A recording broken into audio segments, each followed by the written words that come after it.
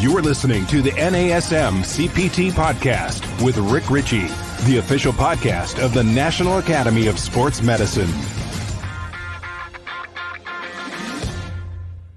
Hey, y'all, and welcome to the NASM-CPT podcast. My name is Rick Ritchie, and we are continuing our process of going through the CPT, the Certified Personal Trainer course through NASM in this kind of guided study guide. Now, this isn't giving you the answers to everything, but it is a good overview of what's going to be happening for the examination, if you're studying for the examination. And then also for those of you who have already taken the exam, you're already an NASM CPT and part of the NASM family.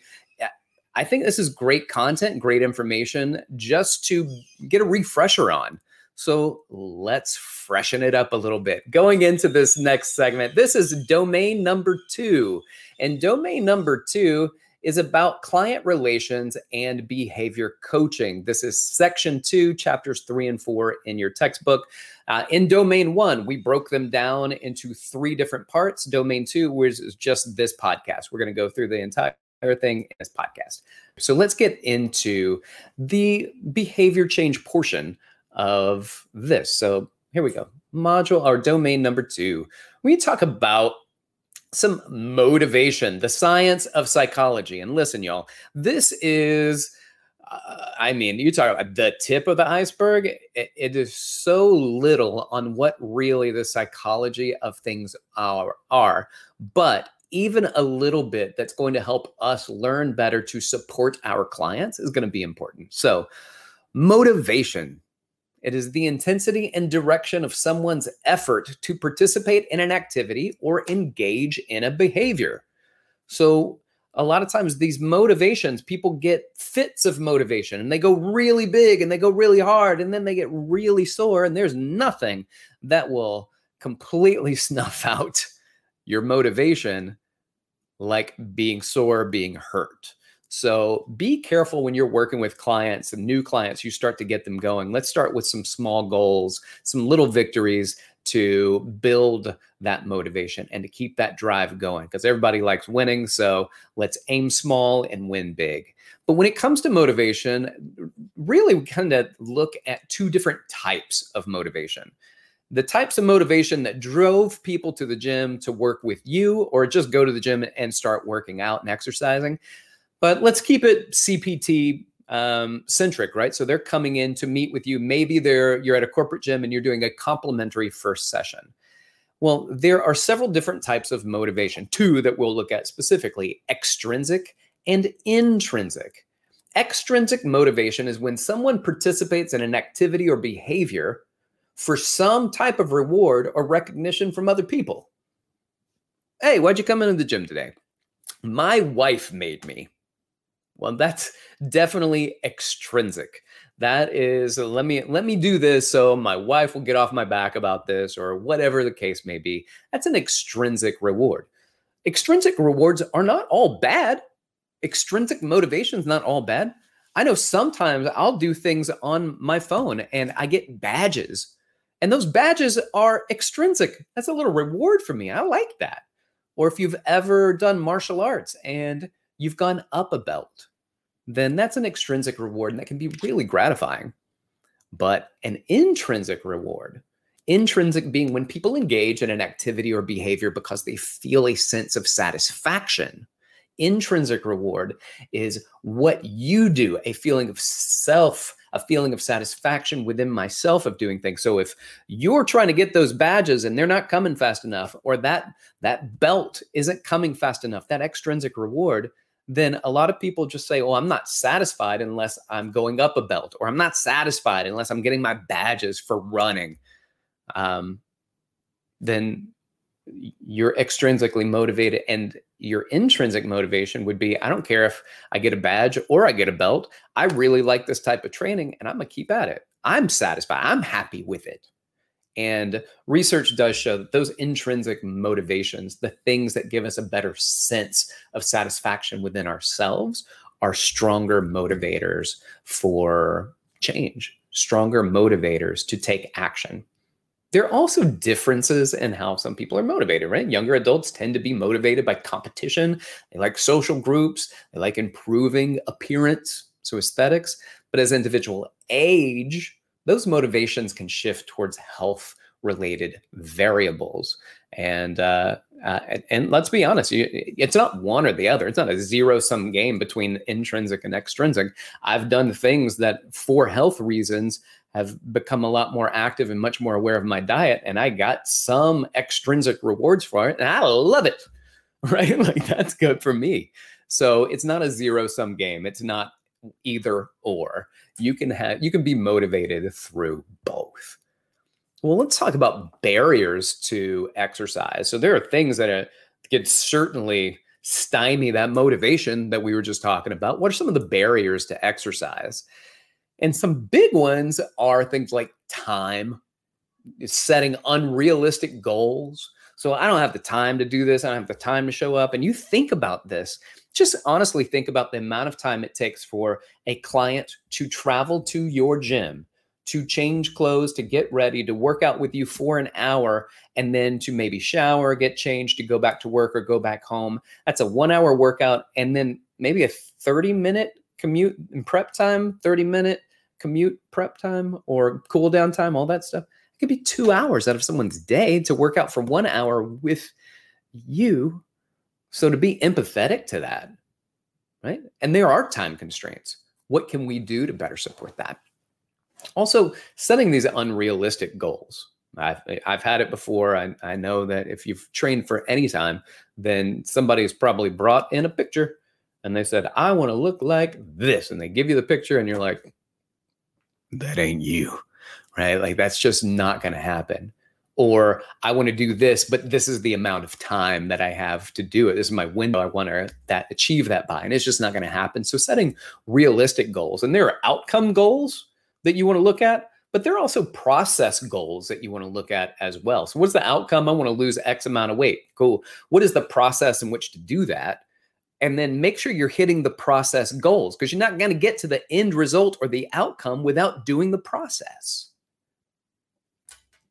There's people that lack social support, and that can be tricky. Sometimes we don't want to ask for social support, because if I say, I need your help, this is what I'm trying to do, and I end up failing, then you know I'm a failure. And so people look at that and they'll twist that in ways. No, get that social support. You're part of that for your clients, but try to see if you can encourage them to enlist others to support them in the process. Social physique anxiety. That can be a common barrier to exercise. Convenience. Convenience is a barrier to exercise. Ambivalence. Ambivalence is, I know maybe I should, but I have some other things that I want to do. And ambivalence really is a threat to prioritization. Ambivalence is, I could go either way. Like a ambidextrous, either hand. Ambi-turner, you can turn either way. All right, ambivalence, caring can go either direction. Those are barriers to exercise. All right, well, there are types of social support. Now, we talked about social support. Get that social support. Well, there are 4 different types of social support that we can look at. One type of social support, well, let's just go through all of them. So types of social support, here they go. Instrumental, emotional, informational, and companionship. One more time, instrumental, emotional, informational, and companionship. So let's go with instrumental. Instrumental are actual actions that help another person engage in a behavior. Like what? Like, you need help getting to the gym? Well, I'll come by and pick you up. All right, that's instrumental. Or I need somebody to watch my kids so I can go to the gym. All right, cool. Somebody watches your kids there. Instrumental in helping you take an action or a behavior. Well, there are other types of support that are equally as valuable in many instances, like emotional support, encouragement and positive reinforcement. That emotional support, encouraging physical activity, providing positive feedback, listening, caring, being concerned about somebody else. That is part of the emotional feedback. And then informational. Informational is providing accurate and current info. I'm the boss, need the info. That was my best Dr. Evil and not great. But here we go. Informational is providing education on health and fitness, on current physical activity recommendations that you as a fitness professional should be aware of, sedentary lifestyles and other poor health choices. I should be a source as a fitness professional, a CPT, certified personal trainer, to provide information and content and context around that information. So informational support. And then companionship. Companionship, be there with somebody and for somebody. Exercising with a friend or a partner, certainly somebody working with you as a personal trainer, accompanying somebody to exercise. Again, that type of social support that's needed. Group classes, another great example of social support. All right. What about group influences on exercise? Group influences on exercise could be family, parental influences, exercise leaders, the exercise group as an influence source, your community in general as an influence. So family, they're likely to remain strong throughout life within the family setting. Younger people are influenced more strongly by parents. As individuals age, they are influenced more by their significant others. Parental influence, particularly important for children and adolescents that help to create habits that are long-lasting. Exercise leaders play an overall role in the tone and the flow of your exercise experience, and they can keep adherence to exercise at a high level. That's also important as a CPT. You are that person's exercise leader. Exercise group, the common to see the same faces in the class and have a positive effect on your exercise. Just being a part of a group, showing up. And it's funny because you can go in and you can see somebody in the group and you don't really know that person. And maybe you've never talked to them, but now in a different context, when you see them out, it's easier to go, oh, hey, what's going on? How you doing? How was class? And you're talking to them outside of class, even when you didn't talk to them inside of class. Why? Because you're familiar with that person. And then talking to them in class, and that becomes a stronger bond. And then the community, active communities, such as sidewalks, biking paths, green spaces, they all have a positive effect on exercise and physical activity. And so taking advantage of these group influences on how we increase our physical activity, how we move, and our exercise compliance and adherence. There's psychological responses to exercise that also take place. Here are the four that we kind of look at here in this particular arena when in this podcast. We're going to look at psychological responses to exercise. Four major, here we go. Promotes positive mood. Exercise psychologically promotes positive mood. Number two, improves sleep. Number three, improves self-esteem and body image.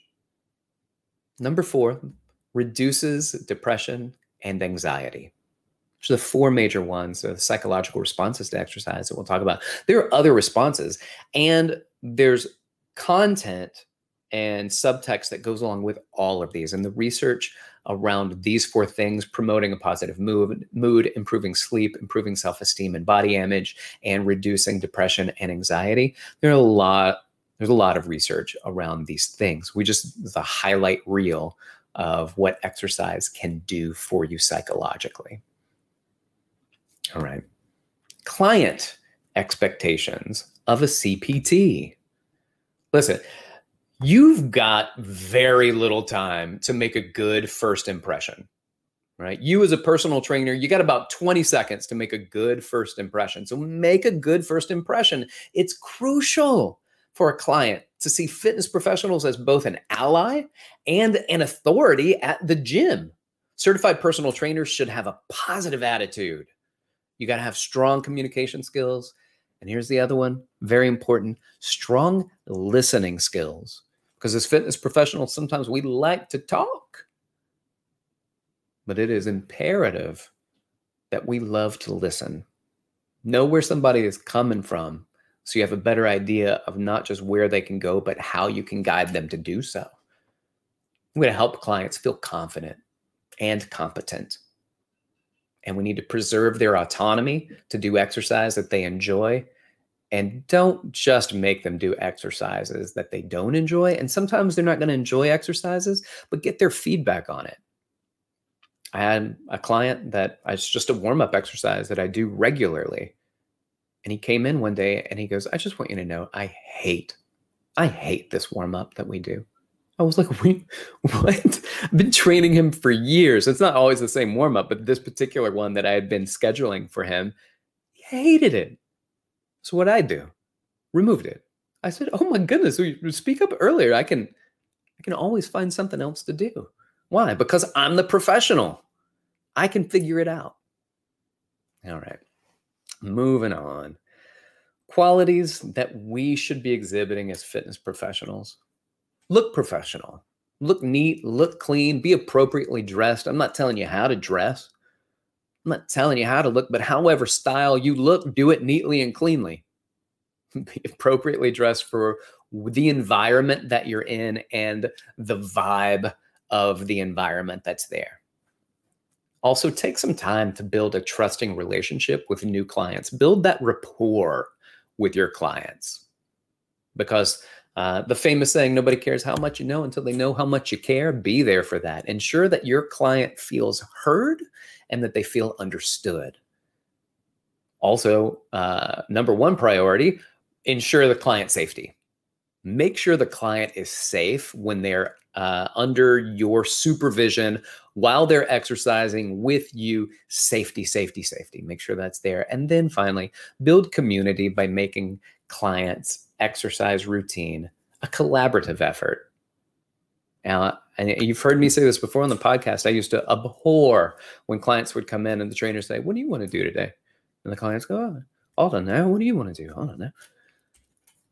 And the reason I didn't like that is because it was very clear to me in many of these instances that the trainer did not have a plan, did not have a program, did not follow a systematic progression. They just said, what do you want to do? And that's not a program, that's just exercise.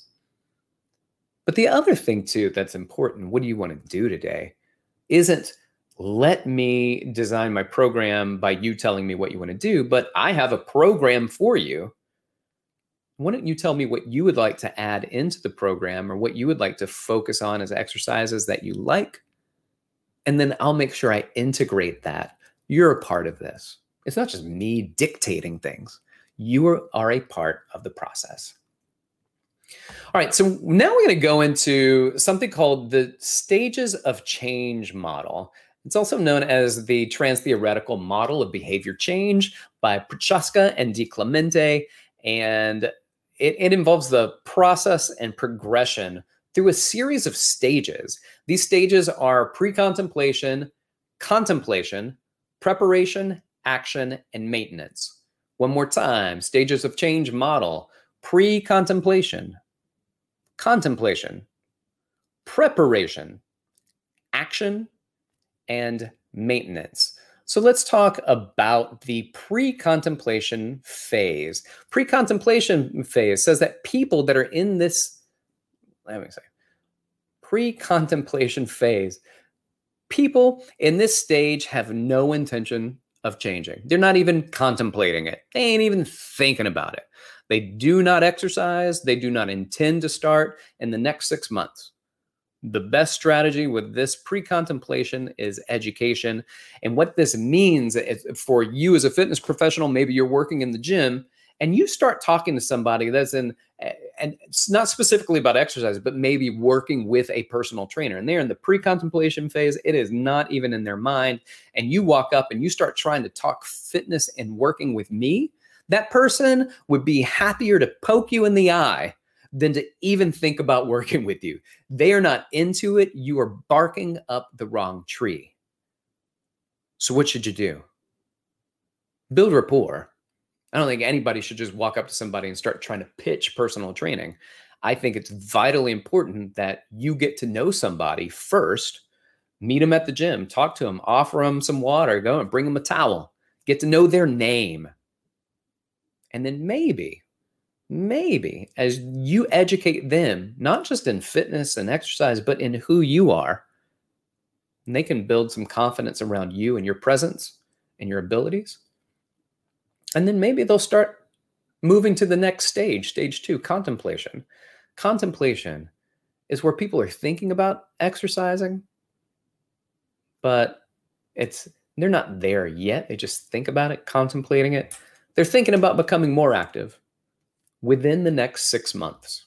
So in the next 6 months, I think about it. This is something I'm thinking about doing, but they're not ready to jump yet. Because contemplators are thinking about becoming more active, personal trainers can have a great deal of influence on contemplators. Right? Whether or not they choose to exercise is not important, but your influence on them, your support, your presence can be helpful. But again, don't get pushy. Don't get pushy. Pre-contemplation, contemplation, or even the next phase. Pushy trainers, you better watch out. You're going to get people away from you. No, you don't be pushy and draw people in. Pushy within its name kind of entails away. How do you pull people in? You be interested in them, not in you and what you can do and la la la. You be interested in them. Phase 3, the preparation phase. People in this stage, they do exercise occasionally, but they're planning to begin exercising regularly within the next month. They are believers in the health benefits of exercise. People in this phase, this preparation phase, may have unrealistic expectations for the change they hope to achieve, which often leads to high risk of disappointment and early dropout. So we use this phrase, managing expectations. Some people think, man, if I start working out, my body, everything's going to change, just like that. And it doesn't. We need to manage those expectations. And we have, again, those outcomes and the processes. Focus on the process.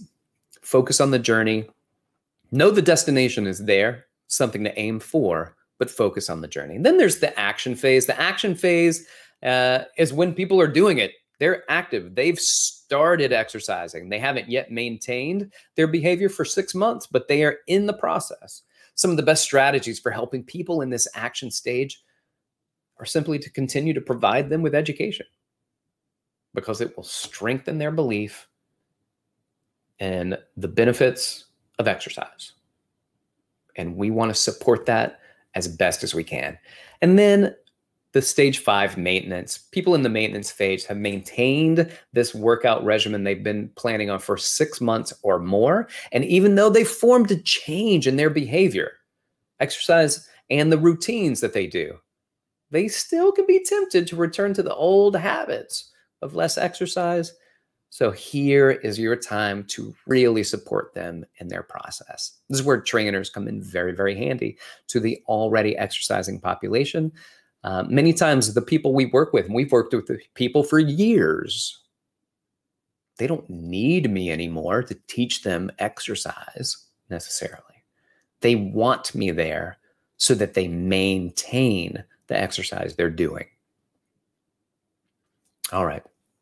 Let's talk about the importance of communication and effective communication skills. Well, we need to create a safe environment for our communication.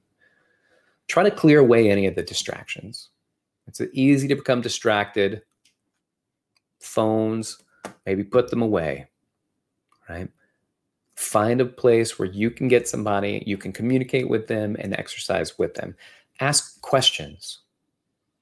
Observe their non-verbal cues, their feedback. Sometimes they're going to say things, but you look at their face and their face says something different.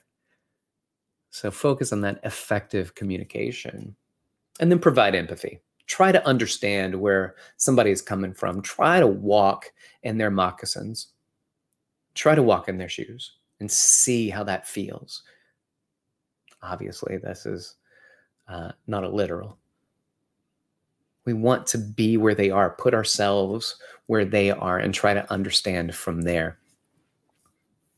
I had at one of my gyms, there's a machine called a ladder mill, and that ladder mill was a beast. It was a beast. And there was a very fit trainer working with a very obese client. And she had her go up onto this ladder mill and do these exercises. And all of us who had done the ladder mill training, we looked and we were like, oh my gosh, this is crazy. And what she's doing. And she would, week after week, would see her. And then one day she got there early. The trainer got there early without the client. And the trainer gets onto the ladder mill and she starts doing it. Not even close to the amount of time, just started doing it for a little bit.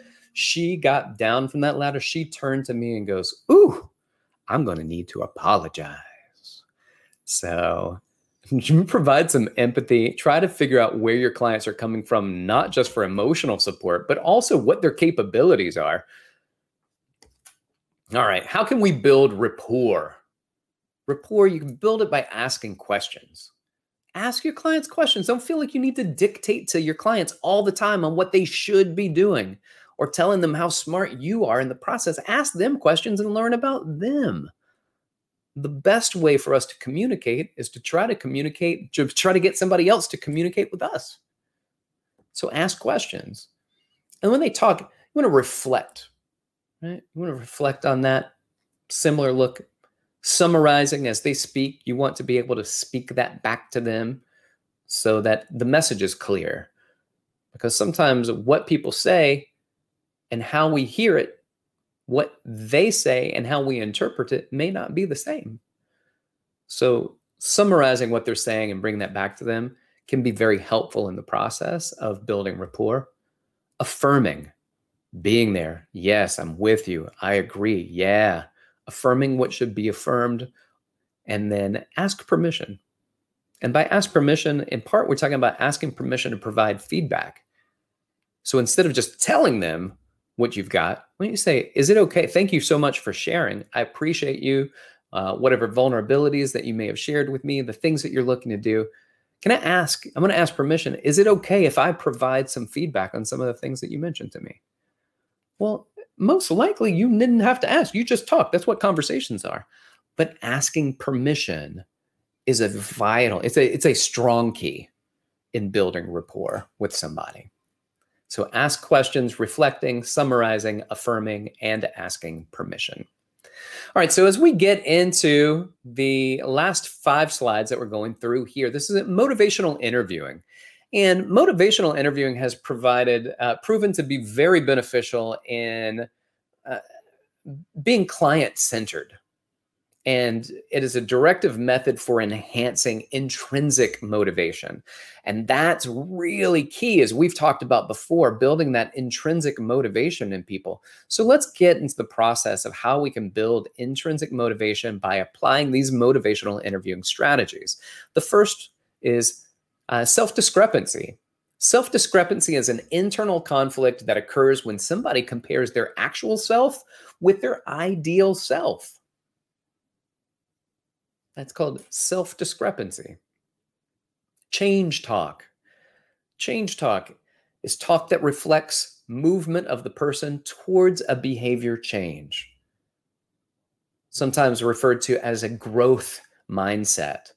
But growth mindset and change talk, growth mindset is the mindset. Change talk is speaking that out loud. Move person towards behavior change. The positive change that we're looking to get.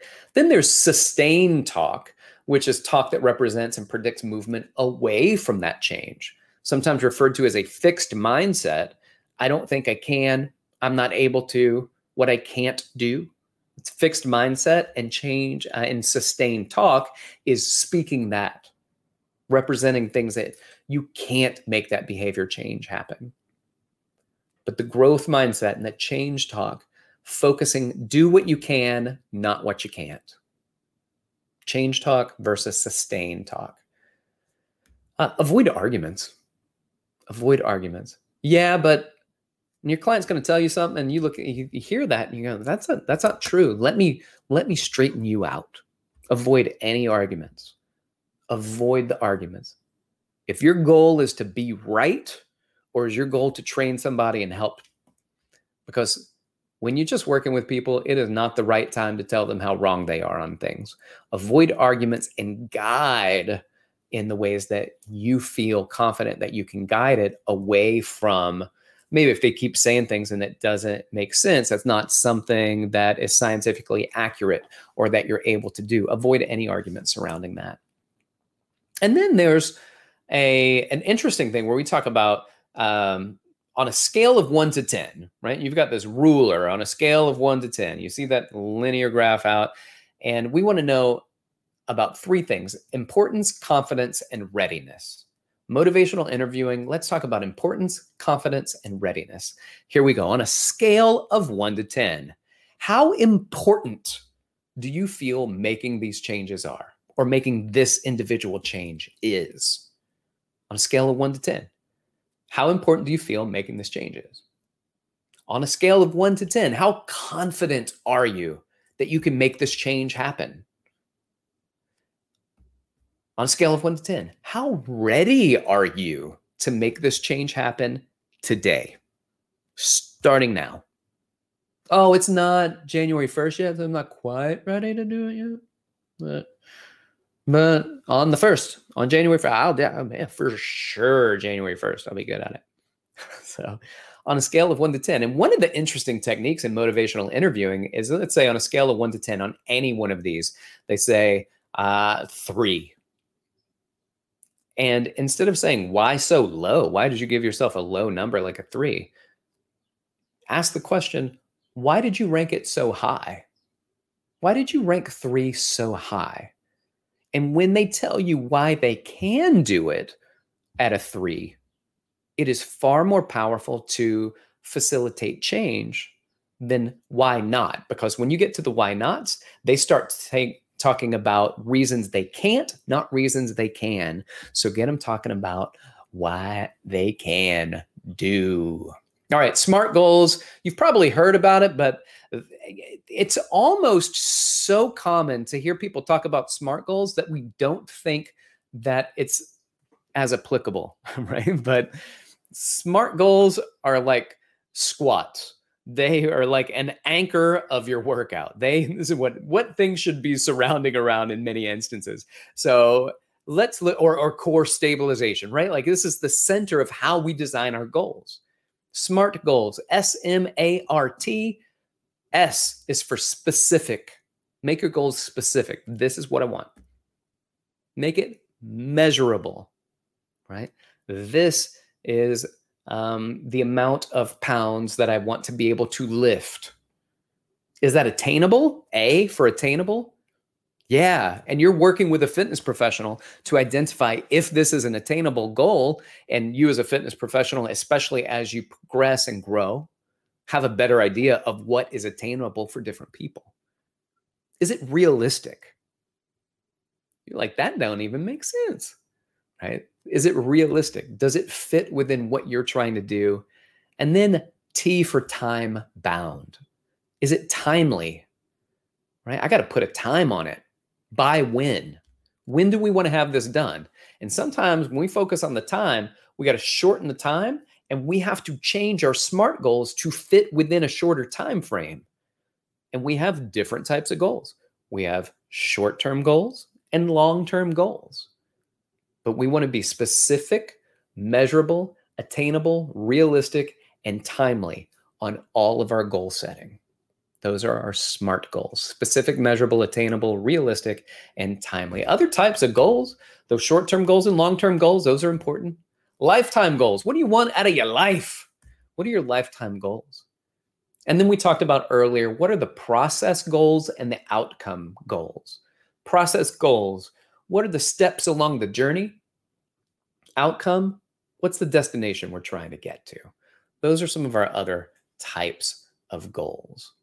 All right, let's look at just a few more. I got 2 more slides, and then we're wrapping up this podcast. So thanks for sticking around with me as we are going to come to an end on the second domain, cognitive strategies. There are 3 cognitive strategies that we're going to look at. There's positive self-talk, imagery, and psyching up. All right, so here we go. These are used to change a client's thoughts and attitudes towards exercise and physical activity by doing this. One, positive talk. It is a form of encouraging and motivating internal dialogue that increases self-efficacy. I can talk to myself in a positive way, and I can increase my efficacy, my self-efficacy.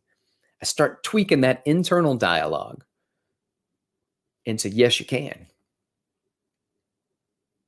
Imagery. Imagine a situation and an experience that supports or enhances exercise participation.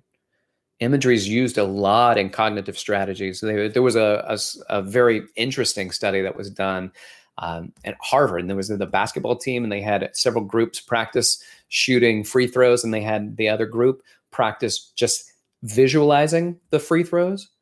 And when they came back and this randomized result, and they came back and they had them shoot, the imagery people did better than the people who actually shot and did the practice. So imagining a situation and experience can enhance your abilities, but enhancing your participation for our fitness goals.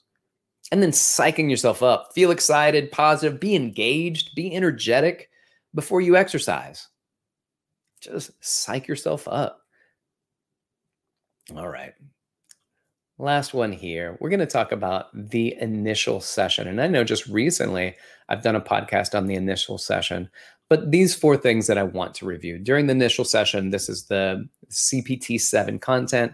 We want to do, first thing is discuss some health concerns. So discussing health concerns is going to be important for us when we work with our clients so that we can understand their health concerns, what their limitations are, if they have injuries, or if they have their current health status, where are they? That's crucial for us in planning exercise. So discussing health concerns. Number 2, clarify fitness goals. You got to clarify those goals. Goals, and doing this, we want to energize people's performance by motivating them to exert effort. Things that they may not like doing, and we want them to exert that effort, and we want them to be persistent and do it over time. So we want to direct attention to the relevant behaviors by informing them that they can achieve their goals. So clarify those fitness goals. Review previous exercise experience. What somebody's had experience in the past plays an integral role in how they're going to experience exercise now. Why? Had a bad exercise experience? Well, they probably don't have a much better opinion of it right now. Understand what those bad experiences were and see if you can support them in the process and provide a different experience. But you don't know if it's a different experience. You could be providing the same bad experience unintentionally because you don't know what they consider to be a bad experience for them.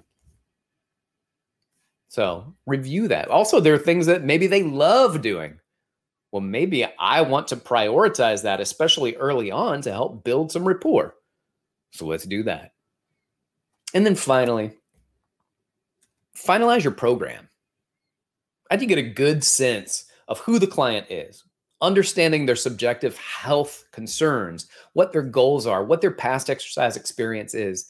You as a CPT, certified for personal trainer, this fitness professional, you need to assess the client's fitness to determine an exercise starting point. So assess their fitness, figure out where they are, and all of these assessments, this information that I'm trying to get from them from talking with them, and then the information I want to get from them through the assessment process, and then put a program together for them. Put it together, give them something to focus on and to look forward to. Very good. Y'all, thank you so much for taking some time to listen to the review. So this is a review of Domain 2, Client Relations and Behavioral Coaching. In this, you've got 15% of your exam will be coming from this content. This is Section 2, Chapters 3 and 4 in your CPT 7 textbook. You got questions, reach out to me, rick.richey, R-I-C-H-E-Y, at NASM.org, or you hit me up on Instagram at dr.rickrichey.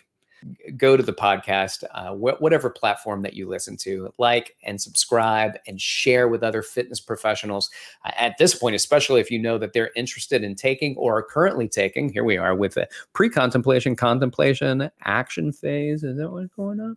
Preparation, action. Are they doing it right now? So if you think this can be helpful to them, then we would appreciate it. Thank you so much for your time. This has been the NASM CPT podcast.